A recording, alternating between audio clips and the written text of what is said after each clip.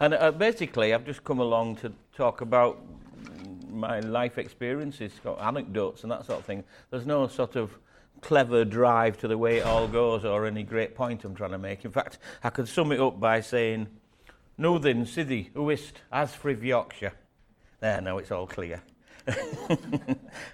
And basically, kind of Yorkshire it's anywhere that's east of a long line of hills. Mountains, I mean, sorry, not hills. Honestly, they really are mountains.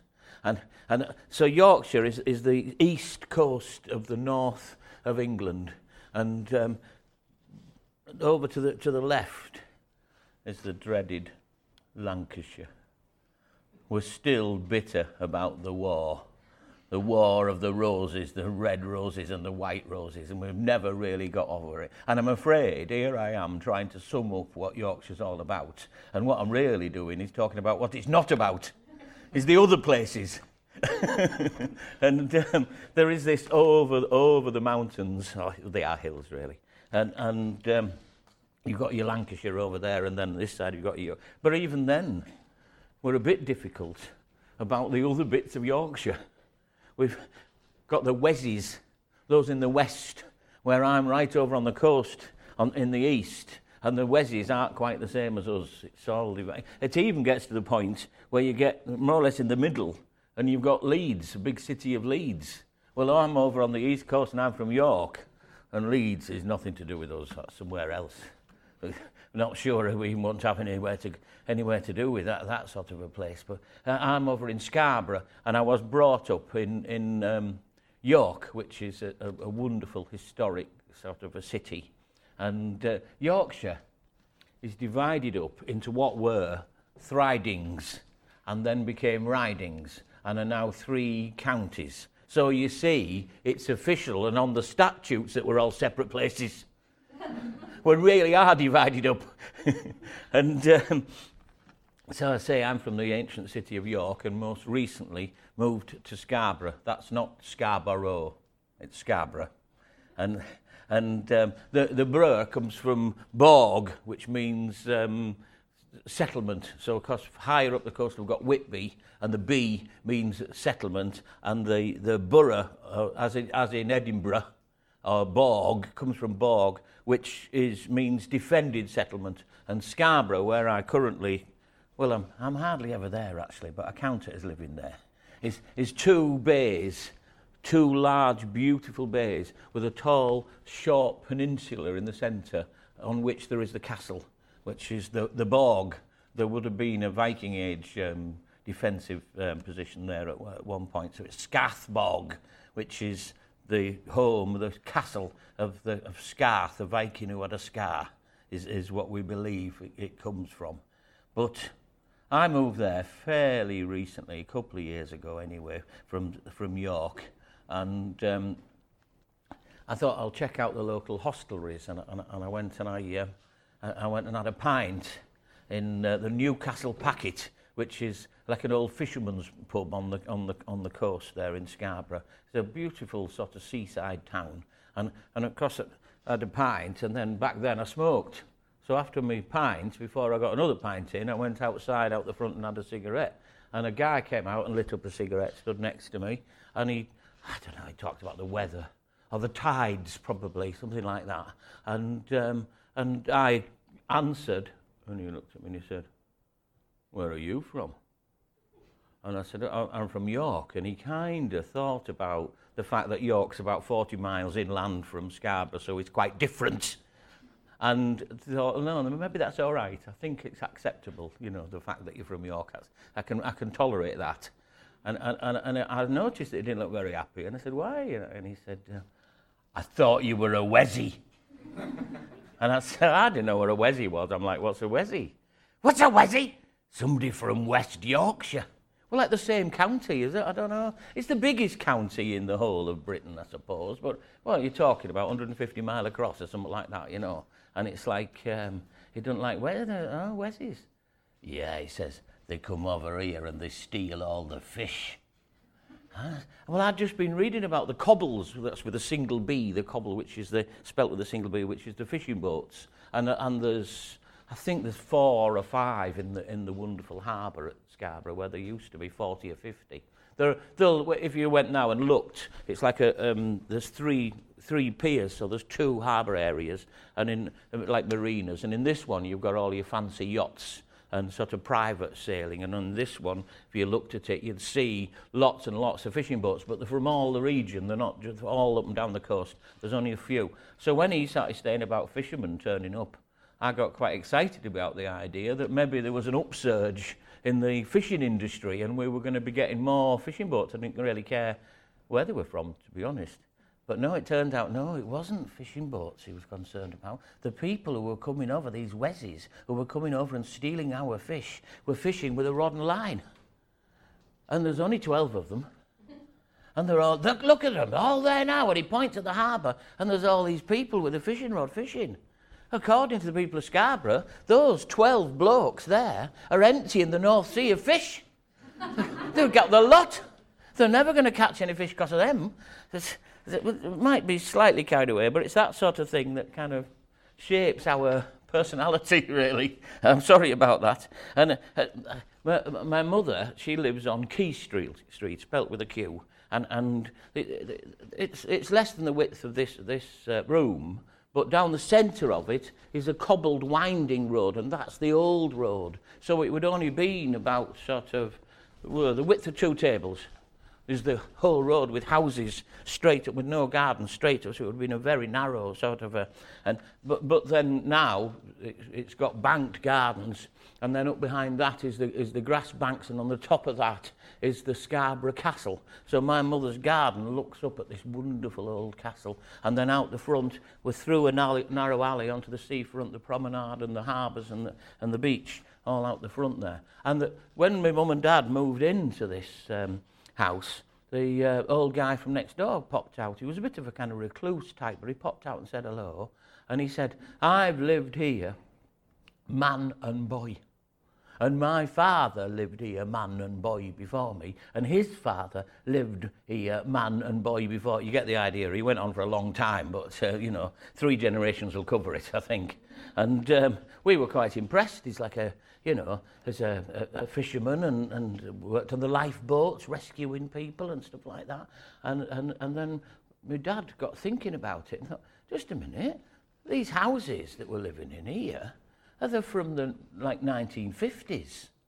There's not 3, 4, 5 generations of people living in them. It turns out that this narrow cobbled down the middle, yes, that was the old street, and all the way along it were tiny little fishermen's houses. And they decided it all needed modernising, so they knocked them all down and built, in the 1950s, these big sort of semi-detached houses. The fishermen had been chucked out of their little houses, they all moved back in. So this guy next door has lived in that house, man and boy, and his father before him, man and boy. They've lived in that spot, but not the same house.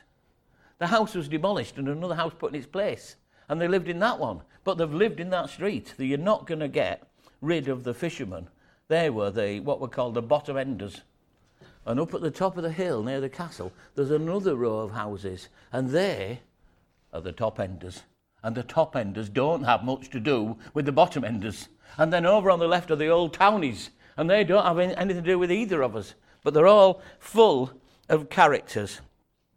I went to a funeral with my mum. It's become a hobby. When you've got a mother of 92, you end up going to a lot of funerals of people you don't know, just to support her, and help her. And we went, and there's this lady who'd been, was well known in the town, and they did a talk about her. And apparently she could dress a crab. You get a whole crab. She could break it open and get everything out, get rid of all the horrible bits, and get it ready to put up for sale on the stall. She could dress a crab in 15 seconds flat. She could. She also physically took out 3 prostitutes and 4 pimps. And she was in her crab stall, and there was a policeman who was famous for being quite delicate and small. And he questioned 3 prostitutes about what they were doing and being on the seafront, and they attacked him. And she came out of her crab stall as 4 big guys came to defend the prostitutes, and this poor police officer was getting beaten up, and this lady from the crab stall went out and saw the lot of them off. They were on the floor, they were in seconds. They're pretty tough round Scarborough, I can tell you that. And They don't worry about the idea of getting up and going on a lifeboat in terrible conditions. Those amazing lifeboats that go off and rescue people, they're not professional crews at all. They're just volunteers. And I wrote about our neighbour, Frank. Strangely, I'd moved from York to Scarborough, and the guy next door was the grandfather of a really good friend of mine from York. It's quite a small little world, despite the fact that we hate Wesses. The new Scarborough lifeboats, first rescue. The Dutch coaster Westkust was sinking, carrying Scottish coal down to Rotterdam. She had been keeled by a strong northwesterly. The wind storms and incorrect sightings left her 8 hours in heavy swell. Her captain requesting escorting. The stern under the heavy water, Frank Dalton, then 58, and Jenkinson Mainprize, Denk, went aboard as advisors. The captain relented, decided to abandon. Denk and Frank guided them over. This was difficult, but they did it. All but the 2 lifeboatmen. Just as they, at the last, tried to leave her, a huge swell rose up between them and parted the craft. She made a run in. Mainprize made it. He jumped over. The lifeboat was there. Then a wave hit, a big one. Midway between ships was Frank Dalton, left hanging from the Westkust in heavy gear, gripping the side. He could just wait there for another run and the sight of the lifeboat below him. They made it. He let go. A wave hit. The lifeboat, it rose up. It hit him. The 2 boats, for a moment, held Frank between them. As they parted, Westkust rose up. The lifeboat was below him. Frank Dalton was dropped down and fell dying to the deck. At his funeral, well, just after his funeral, the chief engineer of the Westkust fell to his knees by the graveside. Thank you, Frank Dalton, for saving my life and for all of the crew. When I saw your head appear, climbing over the side, I knew we were saved. I shall never forget your face. Frank Dalton, thank you. And another person I talked to was a guy, I suppose in his 40s now, who, in Scarborough, who was talking about the haunted house and the ghost train. And he worked on the ghost train as a killer clown. And his job was, as it came round the corner, was to leap out like that. He just about always, throughout his teenage years, had a black eye. Because like that, and then somebody was frightened would smack him in the face. But I think I'm trying to say that in Scarborough they're tough. He just carried on doing his job. And up on the top of that hill, just below the castle, is the grave of Anne Bronte. But he that dares not grasp the thorn should never crave the rose. When I stand at her grave, as I walk away, I feel as if I'm hearing her voice saying, grasp the thorn.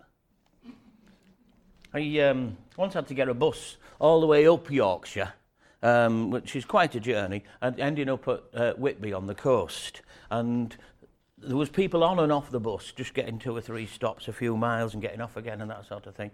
But then there was patches where there was just me and the driver, and he started telling me about the different accents. And it turned out that we picked this lady up.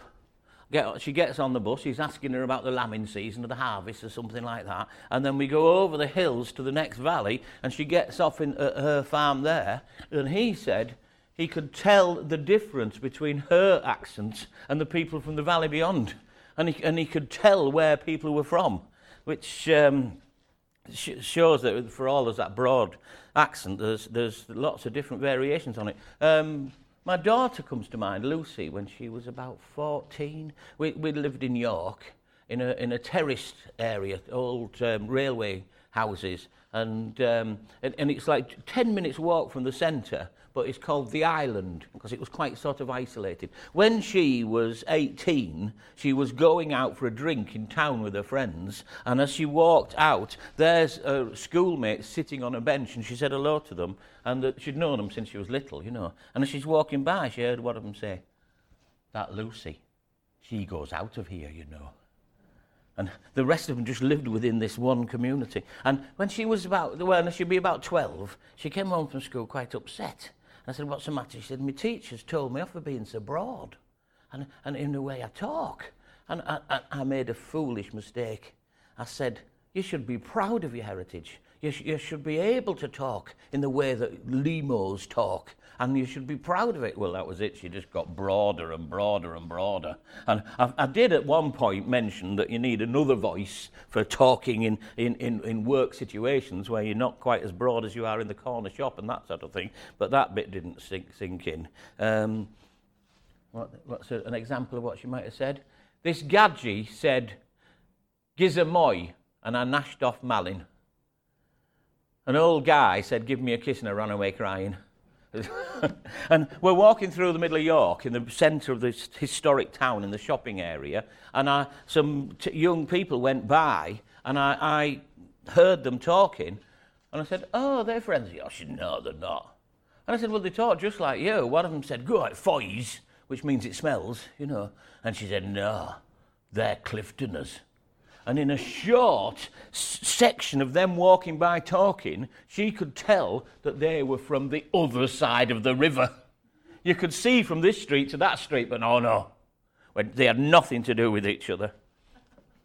And on that bus, I was actually travelling to Whitby, another beautiful town. It's a coastal town. It's on the sea, but it's also got a very large river that divides the town in two, and there's two steep banks, and on this side is the old abbey, the beautiful old abbey, and to the north was the Baron, and the Baron owned all the land to the north of the town.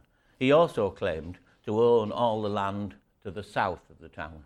On the coast in the south of the town was the Jarl, and he owned all the land to the south of the town.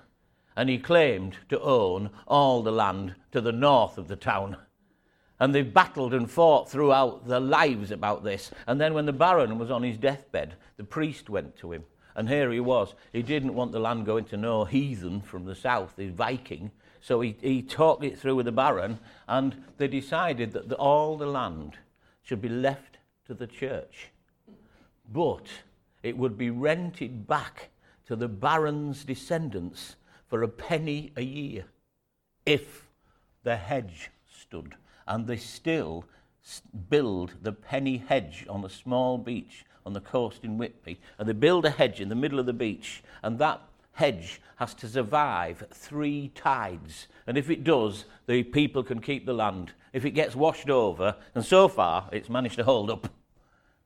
And the two sides of the town, it's very steep. So here we've got the fishermen's cottages, which back then were poor people. Now they're quaint and worth a fortune. Over this side, very tall buildings, and they were the rich people's homes that came to Whitby for the good of their health, being one of the spa towns. And now they're all broken up into little apartments, and people are unemployed tend to get one of them given to them. So there, the rich has become the poor district, and the fishermen's houses are worth an absolute fortune.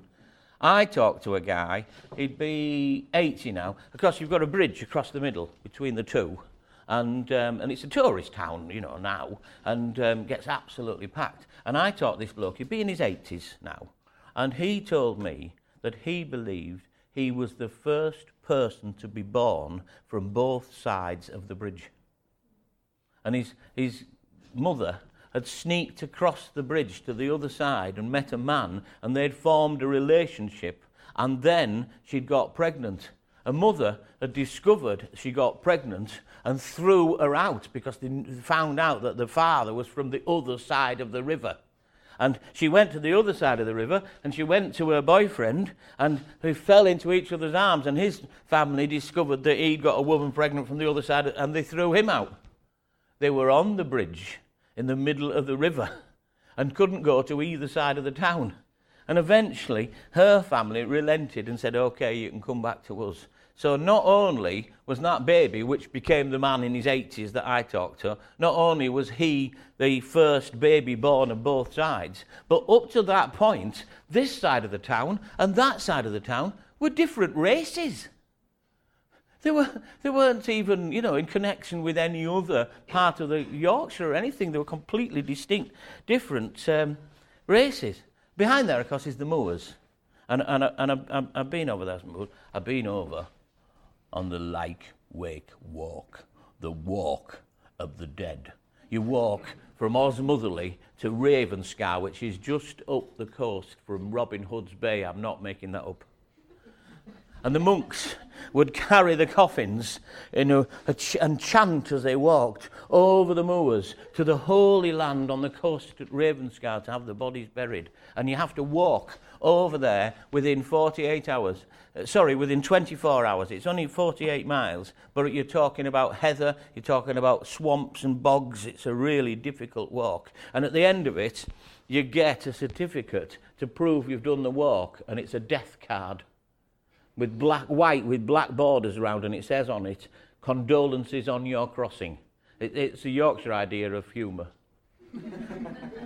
And I remember going over there as a Boy Scout, and it was 3 or 4 in the morning, we're in the pitch dark, and I'm with one of the scout leaders, and we're chatting away, and he's gone. And we're on the top of a moor, and you can see for miles in the moonlight, and he's disappeared. It's like, have the aliens abducted him or something? And then we heard this, for God's sakes, get me out of here. And there was a hole in the ground, and he just dropped into it.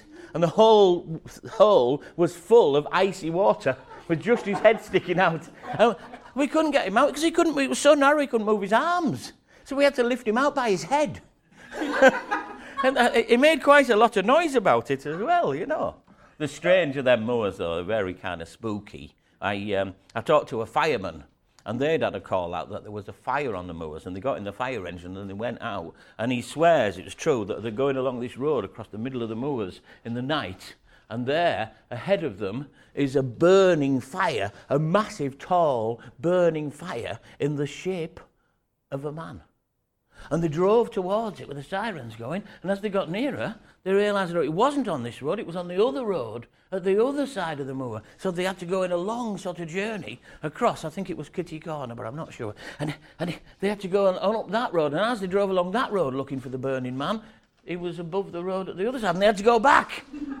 And they spent the whole of the night, and they never found him. But there must be a point to that story, but I'm not sure it is. And I got lost on those moors, and I'm not making it up. There was a car boot sale, a second-hand sale out the backs of cars, and we went to it and said we're lost. And they said, Bob will show you the way. And as he came walking over, what is it, what's the problem? The lady from the ticket desk at the front of the field, she shouted over, these people are lost and they're trying to get to Scarborough. And I'm not making it up. He looked at me and he said, well, if I was going there, I wouldn't set off from here. And we went to the Wolds. Over to the east of the moors, the North York moors, is the Wolds, big arable farming kind of an area. And I've spent time in the villages there and on my grandfather and my grandmother's farm. And it was quite a village. It was the Vesties. They owned butcher shops selling meat all over Britain and exported all over the world as well. It was a sort of big, from all farms that they owned. And they had what they called tenant farmers. So my grandfather was a farmer, but he didn't own the farm. And worked for the Lord Vesty, who had a great big hall. And most of the workers, unlike my grandfather, who had this big farmhouse, the rest of them kind of lived in the village. Lord Vesty owned the village as well. So if you did anything wrong, you didn't just lose your job, you lost your home as well.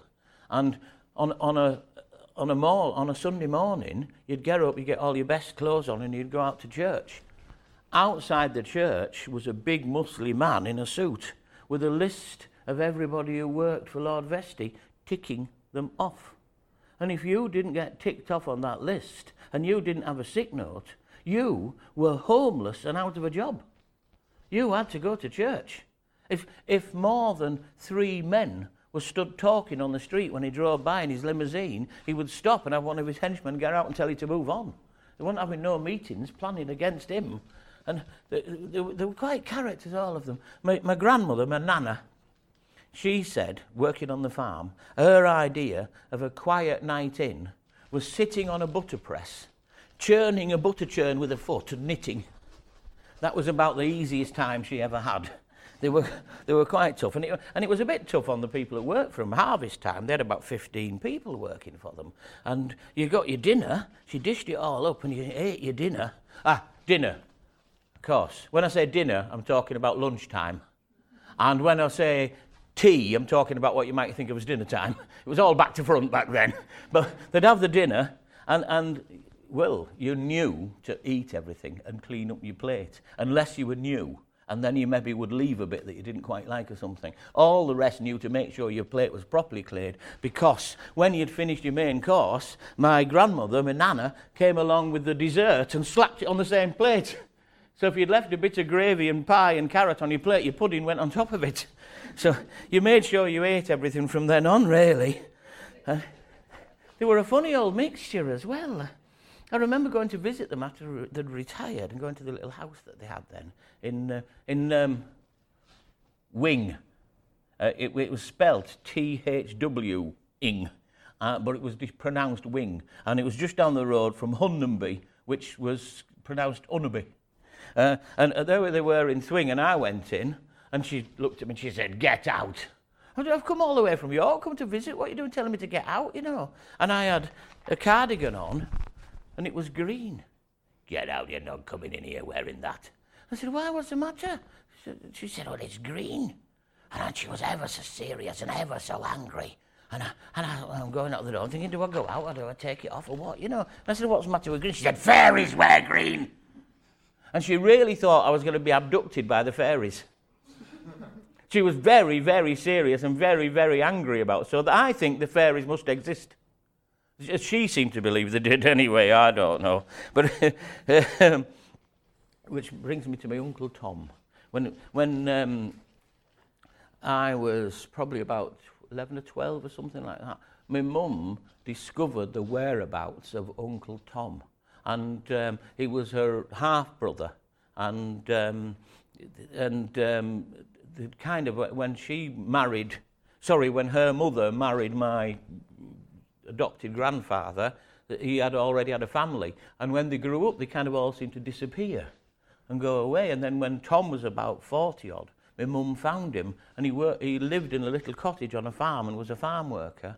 "Why don't you come and visit us?" We went to see him, and he got some photos he wanted to show her, and he opened a drawer in his little house, a big drawer, and it was full of money. I said, "What's that?" And he said, "Well, I don't really have anything to spend it on." She got him a bank account, which was the first one he'd ever had in his life. And "Why don't you come and visit us and come for Christmas?" And oh, it was amazing experience. My Uncle Tom, I really got on really well with him. But he came over to spend Christmas with us, and on Boxing Day, it was a day much like this. And it was, you know, here we are in the middle of winter, but it was bright and it was really nice. Mum says, "Let's go for a walk." And we going out the front door, and she looked at my Uncle Tom and she said, "I know it's bright now, but we're going out for an hour or two. The weather might change. Don't you think you should bring your coat?" And he said, "Well, no, with it being so nice," he said, "when I've got off the train at York, I folded my coat up and put it on the luggage rack, and I've left it there for when I go back." And he'd only ever been out of the village in his whole adult life on the summer bus trip.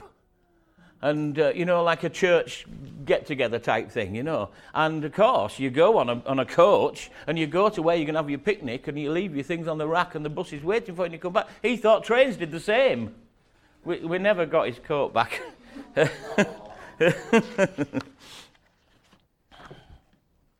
My Uncle Tom.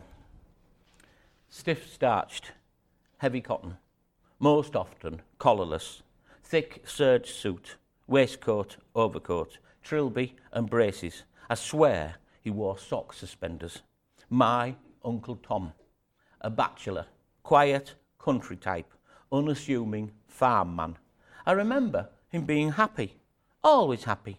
When he came here for Christmas, and the case, battered brown, unpacking its immaculate contents in our living room. A turkey among the well-folded shirts. Brace of pheasants tucked under the suit. Duck eggs in the socks. And in best Sunday shoes. Came to be happy, doing the vegetables, folding unwrappings, washing up always, whistling. When he died suddenly, they sent me his horse brasses. Seems a quiet bachelor farmhand was a bit of a hero. He showed shire horses. Due to mechanisation, these huge, adorable monsters were retired, but kept on as prizes. Tom was the one who would care for them. Removed from the field and the shed, caring for the shire horses was all that he did. Exercise, trap trips, brassing and pleating, combing and loving, finally showing. Always winning. Seems my Uncle Tom was a bit of a champion. Thank you. Thank you. Oh, no, I wrote it a while ago. I'm listening to myself reading that out. I'm reminded of a bit I missed out from earlier when I was talking about the Wesseys. So I'm going to jump back to Scarborough and the Wesseys, because I was talking about this idea that this guy who, didn't like me because he thought I might have been from West Yorkshire. And turns out I'm related to a Wessie. My sister's fella is from West Yorkshire. And he said, oh, yeah, it's right. And I said, well, I gather there's a bit of tension between, Scarborough and West Yorkshire people. A bit of tension, he said.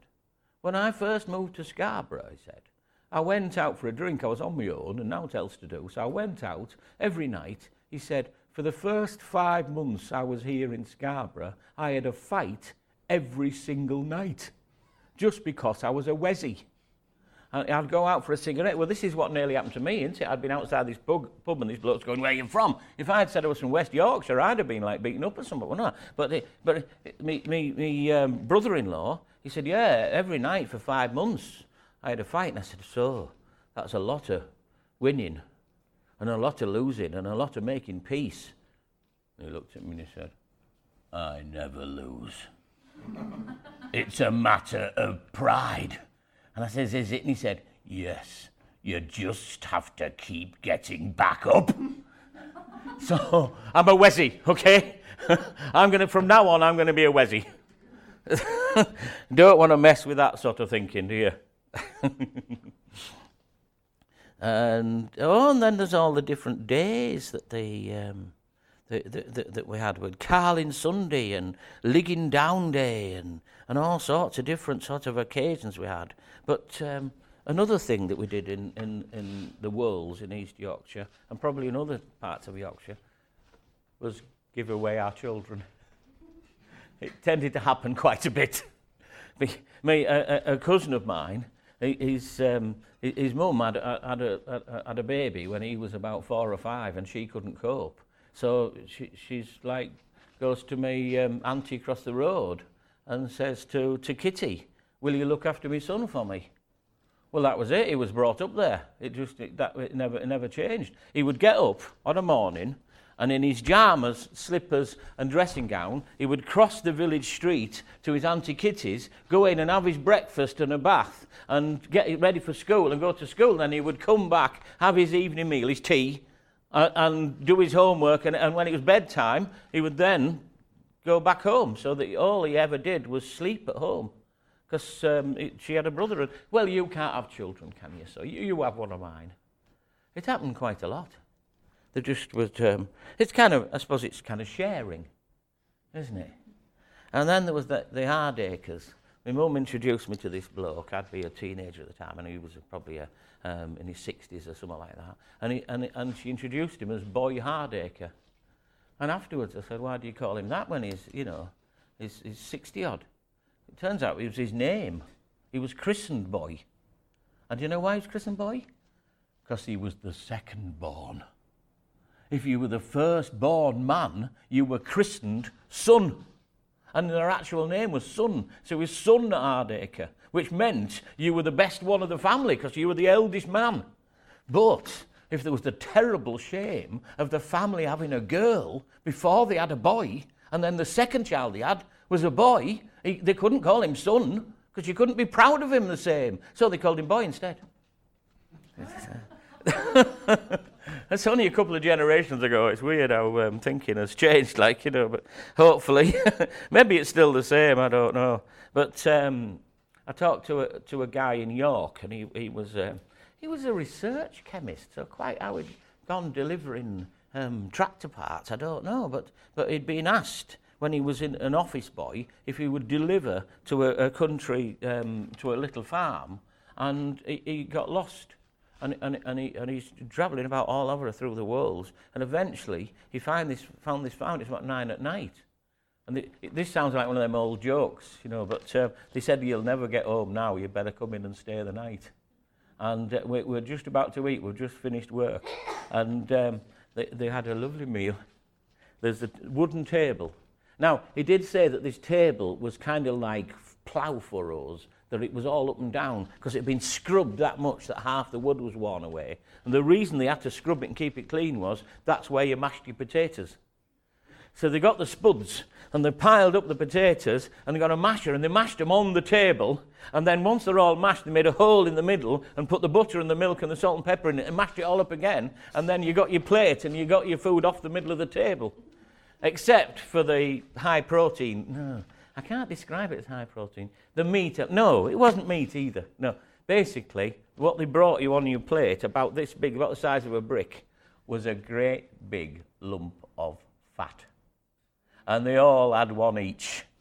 We've brought you this out because it's our best thing, it's our delicacy, it's our favourite food. And he had to sit and eat a great big mountain of fat. And they put him up, he had a lovely feather mattress and a room to himself, and unlike the jokes. And next morning he woke up about 4:30 in the morning and he got up, he got dressed, he left the thank you note and he got out of there because he didn't want to imagine what you'd get for breakfast.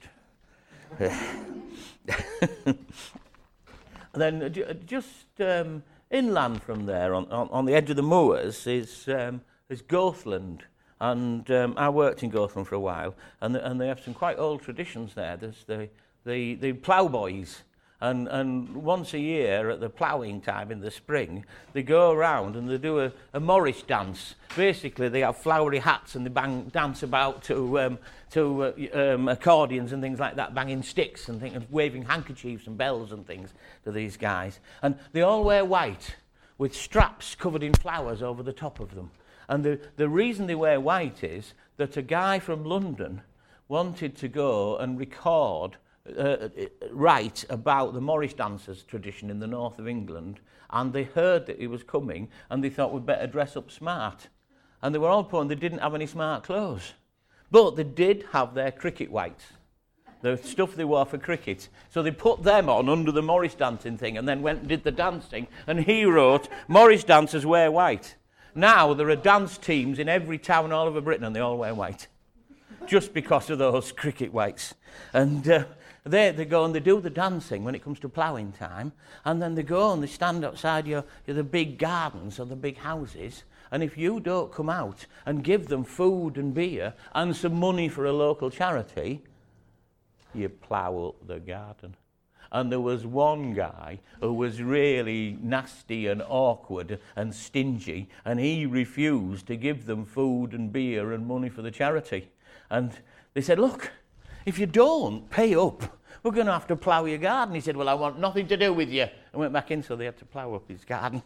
A lot of these Morris men, they complain, people who don't know what they're all about, they see them dancing, and there's one particular group from the mining areas. Because I'm talking about fishermen and farmers. Mining is where you're at risk, aren't you? The Wessie, my brother-in-law, he was a miner when he was a lad, and there was a rockfall, and they were trapped miles below the earth in a mine in the dark with the air running out, and luckily we were all rescued.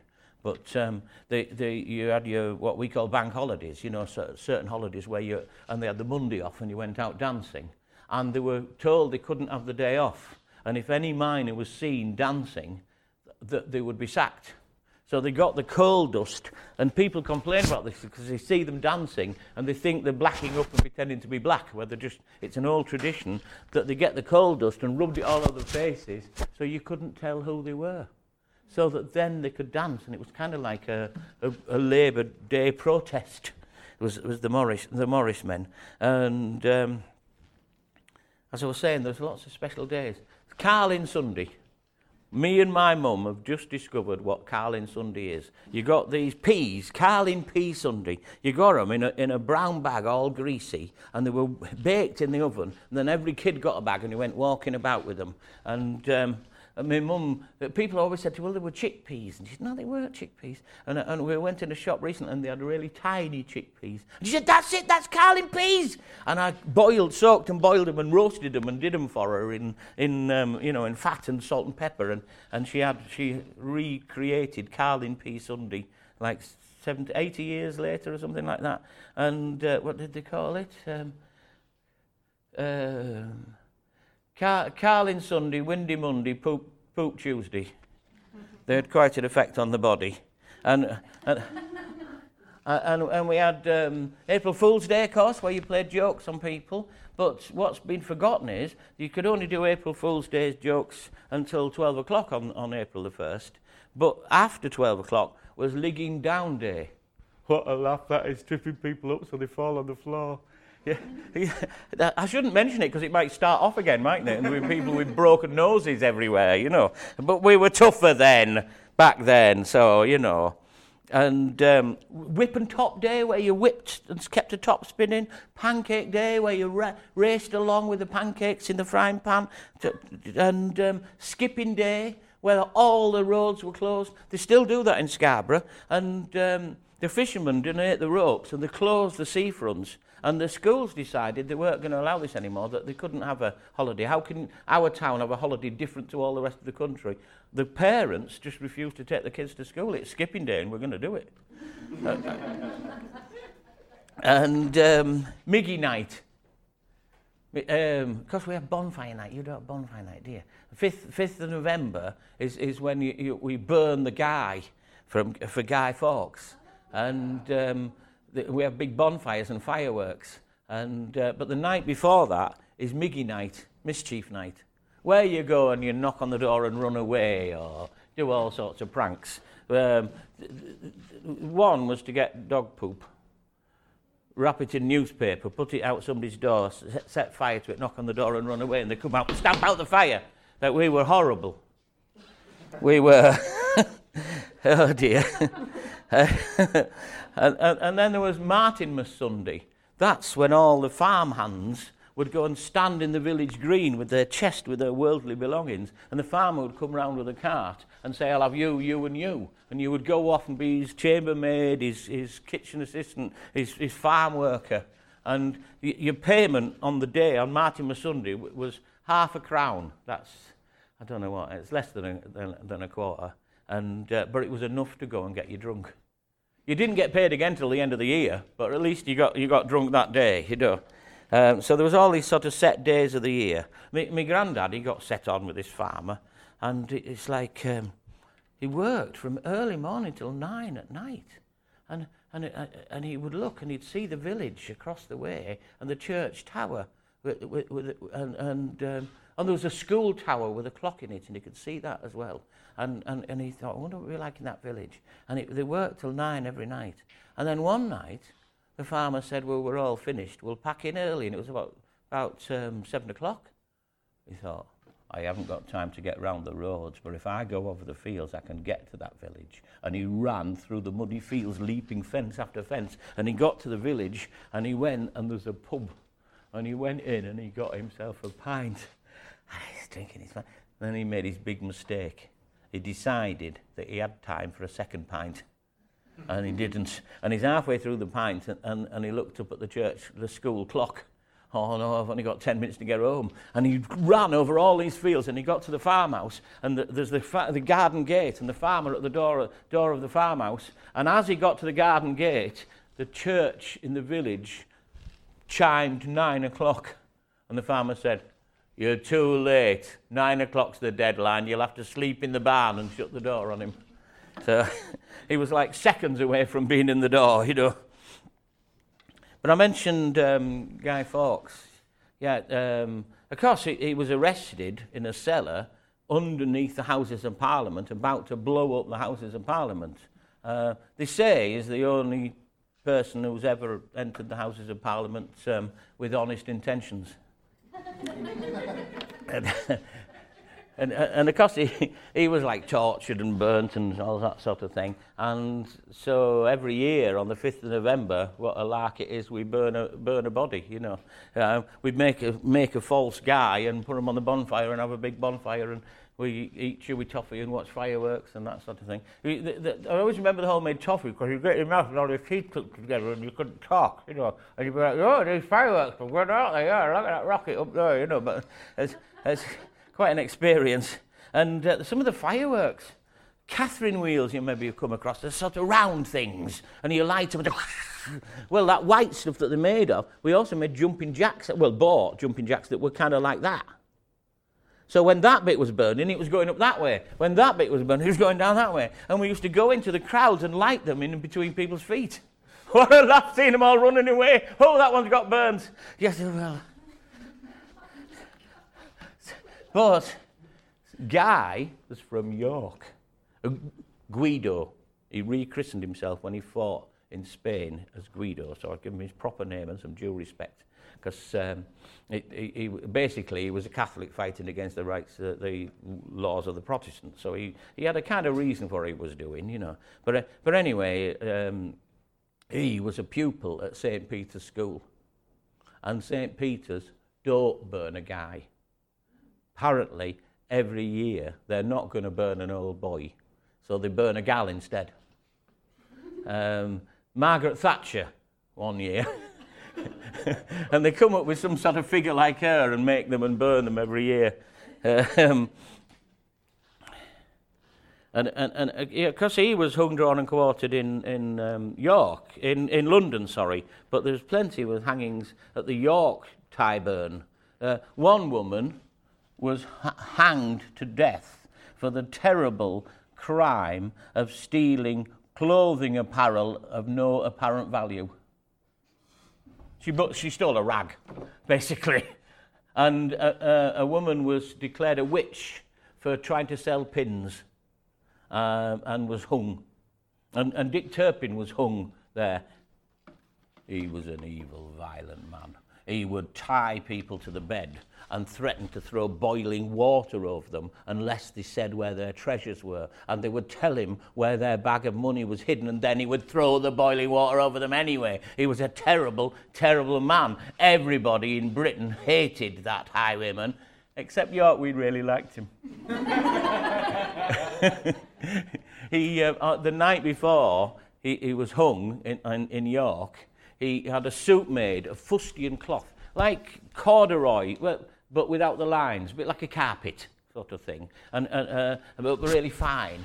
And he had this suit made, and he also ordered black armbands and black gloves, and he had them sent out into the town, because back then, when this woman was hung for stealing a rag, there would be several thousand people watching. Oh, this is entertaining, you know, sort of thing. You know, there was hangings gathered crowds. So there was many, many thousands for him, because he was like really famous. So that York was full of people. He had whole bags full of black armbands made and had them distributed around York. So every man in the whole of York had a black armband. Every woman had a pair of black gloves. So when he came out in the trolley that went all the way through the Traitors' Gate, all the way to the hanging, everybody thought he was fantastic, and he's waving at them all, and they're all cheering and waving. And when he got to the hangman's point, he got off the trailer on his own, and he went and he climbed the steps, and he walked up and he talked to the guards and the hangman and chatted about the weather and stuff. And as he's doing this, he's chatting away to them. He went and he got the noose and he put it round his own neck. And he's chatting about the weather and all the women he used to know and the money he stole and where he did. You'll never guess where I hid my treasure and that sort. As he did, he stepped off and hung himself. And word got out that night that somebody had gone to his grave and dug him up. York's hero, Dick Turpin, we're not having that. And somebody must have sold him to a doctor who wants to chop up the brain of an evil man to see what it looks like. And the people of York rose up and they went round every medical establishment in the whole of York until they found him and reburied him about 20 foot deep. So, Dick Turpin in York is a hero. We've got twisted mentality, I'm sure we have. Well, you know what they say? You can always tell a Yorkshireman, but you can't tell him much. And I'm a bit worried about the fact that I've written down here that I'm going to sing. I can't sing. But if I sing and there's call and response, would you possibly join in, shouting back at me? Yeah, you would. Hey! I apologise for the awful singing. Ilkley Moor, Bart at. That means without a hat. It's a deadly, deadly thing. And whenever I say Ilkley Moor, you need to shout out, where's that? Okay? On Ilkley Moor, Bart at. On Ilkley Moor, Bart at. On Ilkley Moor, Bart at. Oh, and at that point you go, and they've all got spots on.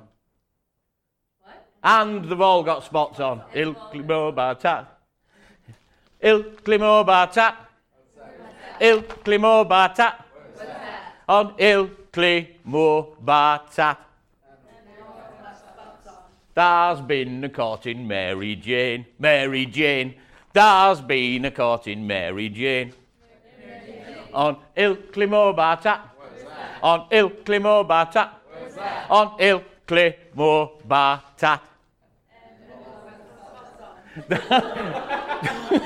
There's gone and caught the death of cold. On Ilkley Moor, Bart at. On Ilkley Moor, Bart at. On Ilkley Moor, Bart at. Then we had to bury thee. On Ilkley Moor, oh sorry, you're supposed to go bury thee. I forgot that bit. On Ilkley Moor, Bart at. On Ilkley Moor, Bart at. On Ilkley Moor, Bart at. Oh, I've forgotten the next one. Then worms will come and eat thee up. Eat thee up. On Ilkley Moor, Bart at. On Ilkley Moor, Bart at. On Ilkley Moor, Bart at. Then ducks will come and eat up tworms. Eat up tworms. Then ducks will come and eat up tworms. On Ilkley Moor, Bart at. On Ilkley Moor, Bart at. On Ilkley Moor, Bart at.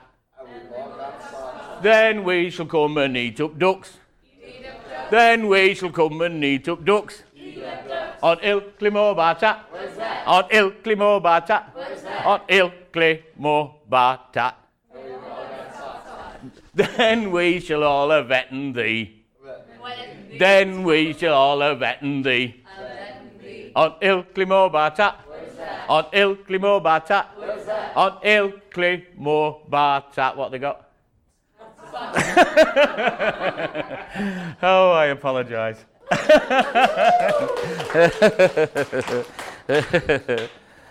And I think I might finish with a haiku.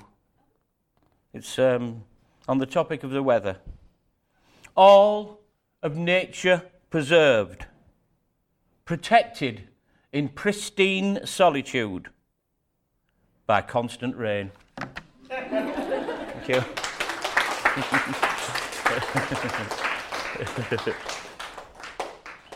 you so much, Ingrid. All right. I wanted to give people a few moments to just think about what you've heard and then Right.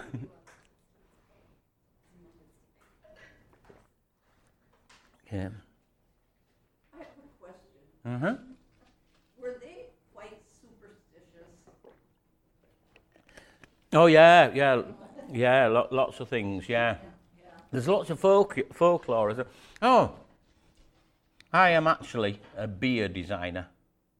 For anybody who's into real ales or craft beers, it's a bit of a disappointment because how it works is a design company came to me and said, will you help us design labels for beer bottles? And then they got the brewery, and the brewery go, oh yeah, I've got a beer I can put in that. And I had to do ones on Yorkshire folklore, and I had a great list of all the different things that people believe in. There is a beer, it's hard to believe, but there is a beer out there in the world called The Devil Dropped His Hammer and Picked Up a Haddock. There's another one called I Love You, Be With Me Forever, which it might be a bit awkward ordering over a bar, isn't there? But there's loads of like folklore and superstitions. Basically, Filey Brig is a long stone that sticks out into the sea, and it's not as long as it should have, because the devil was building it, and he wanted it to go right out to the sea, where it would spike ships and sink them. And he had only got a quarter of it built, and he was hammering the stones into place when he dropped his hammer, and he went in the sea, and he came out with a haddock instead. And the proof of that is if you look at a haddock, it's got a thumbprint on the gill, so it must be true. And the fairies and trolls, all that sort of stuff. And, yeah. I lived in Germany for 3 years. All right. They were superstitious. Right, yeah. There's some things you think, isn't it, ridiculous, and then there's others. Like, somebody putting the shoes on the table. I'd be out the door. New shoes especially, walking on a ladder, smashing a mirror, all those sort of things. I was on a train just recently, and there was 2 guys, and he turns to his friend across the table and he said, I'm really pleased you managed to make it. It wouldn't have been a wedding without you. You're going to be my best man and you're my best friend. And I'm so glad you got back from, funnily enough, I think it was from Germany. And you got back in time and they were heading off to the wedding. He said, have you got your suit and everything? I've got it all packed. It's all ready. Did you manage to get some shoes in the end? He said, yeah, I've got some new shoes that are in my bag. And he got them out and put them on the table, and he was just going to get married. That marriage isn't going to last 5 minutes.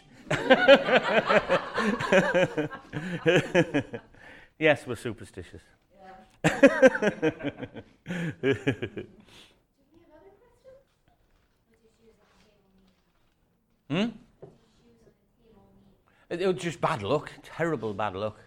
Yeah, I don't think there's any more than that to it. I mean, there are lots of things, like walking under a ladder and not. If you see a black cat, you can't look backwards until you've seen another one or something like that. But there's no real definite event. It's just terrible bad luck. And some of these things we believe in, and others we don't. I suppose. I don't know. Do other people have superstitions they believe in? Is it just me? Oh, we possibly wanted to. So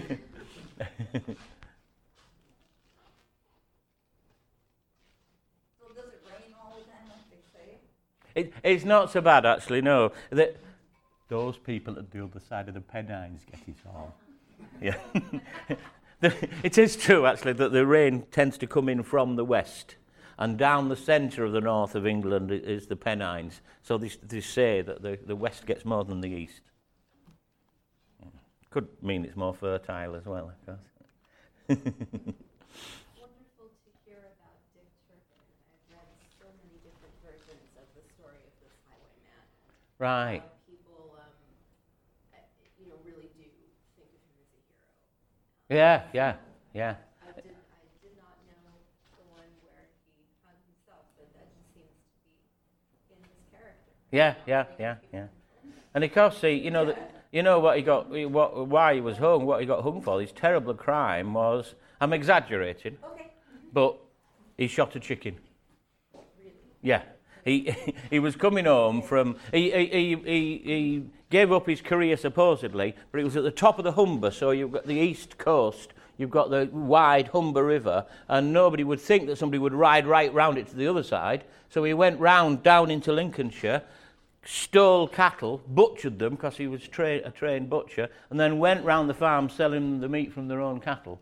And then he got drunk and he came back home, and as he got to the back round the Humber, he saw a cockerel, got his gun out in a drunken bit of fun, thought it'd be fun to shoot, and shot it, and it was a prize cockerel, and he got arrested for it. And when they arrested him, they then started working out who he really was. So that, and he gave him a false name, and he wrote to his sister's husband, and they'd split up. And he wrote and said, will you write and say that John Palmer is of good character, and will he be please deported to Australia rather than hung? And they'd split up, so his sister's ex-husband thought, well, I'm not helping him, and recognised the handwriting and wouldn't pay the stamp on the letter. It went back to the post office and was laid on the counter in the post office, and Dick Turpin's old head teacher went in the post office to pick up a parcel, saw the letter and recognised the handwriting. And that's how they found out he was Dick Turpin and why he got hung. Oh dear. Yeah. That sounds like the Al Capone's taxes. Yeah. It is very similar, isn't it? Yeah. Well, thank you so much. This has been All right. absolutely magical. Okay, absolute pleasure. Thank you. Great, thanks. Oh, I have one more question. I'm sorry, I forgot my question. This image behind you of the stories that your mother told, is Yeah. this her handwriting or yours? Oh, no, it's hers, yeah. That's her. Oh my goodness. Yeah. Wow. Yeah. I hope I have that handwriting at 92. Yeah, she hadn't done bad, has she? Yeah. I'll tell her she'll be pleased to hear that, yeah. His mom is a professional storyteller in a way. Too. Oh, yeah. Yeah. She's very entertaining, and she'll tell you stories about memories of old friends and how they made homemade wine, and she would a lot of stories involved drinking homemade wine. And she was telling us one story was about a friend rolling down the hill with her legs in the air and a skirt flying all over, showing her knickers, kind of thing. And you're all going, what a good story! And then it ends with the way all the stories of a 92-year-old do. As you're laughing, she goes, of course, they're dead now. All the stories end like that. You feel really guilty for laughing. Oh, dear, they're dead. Okay. Thank you.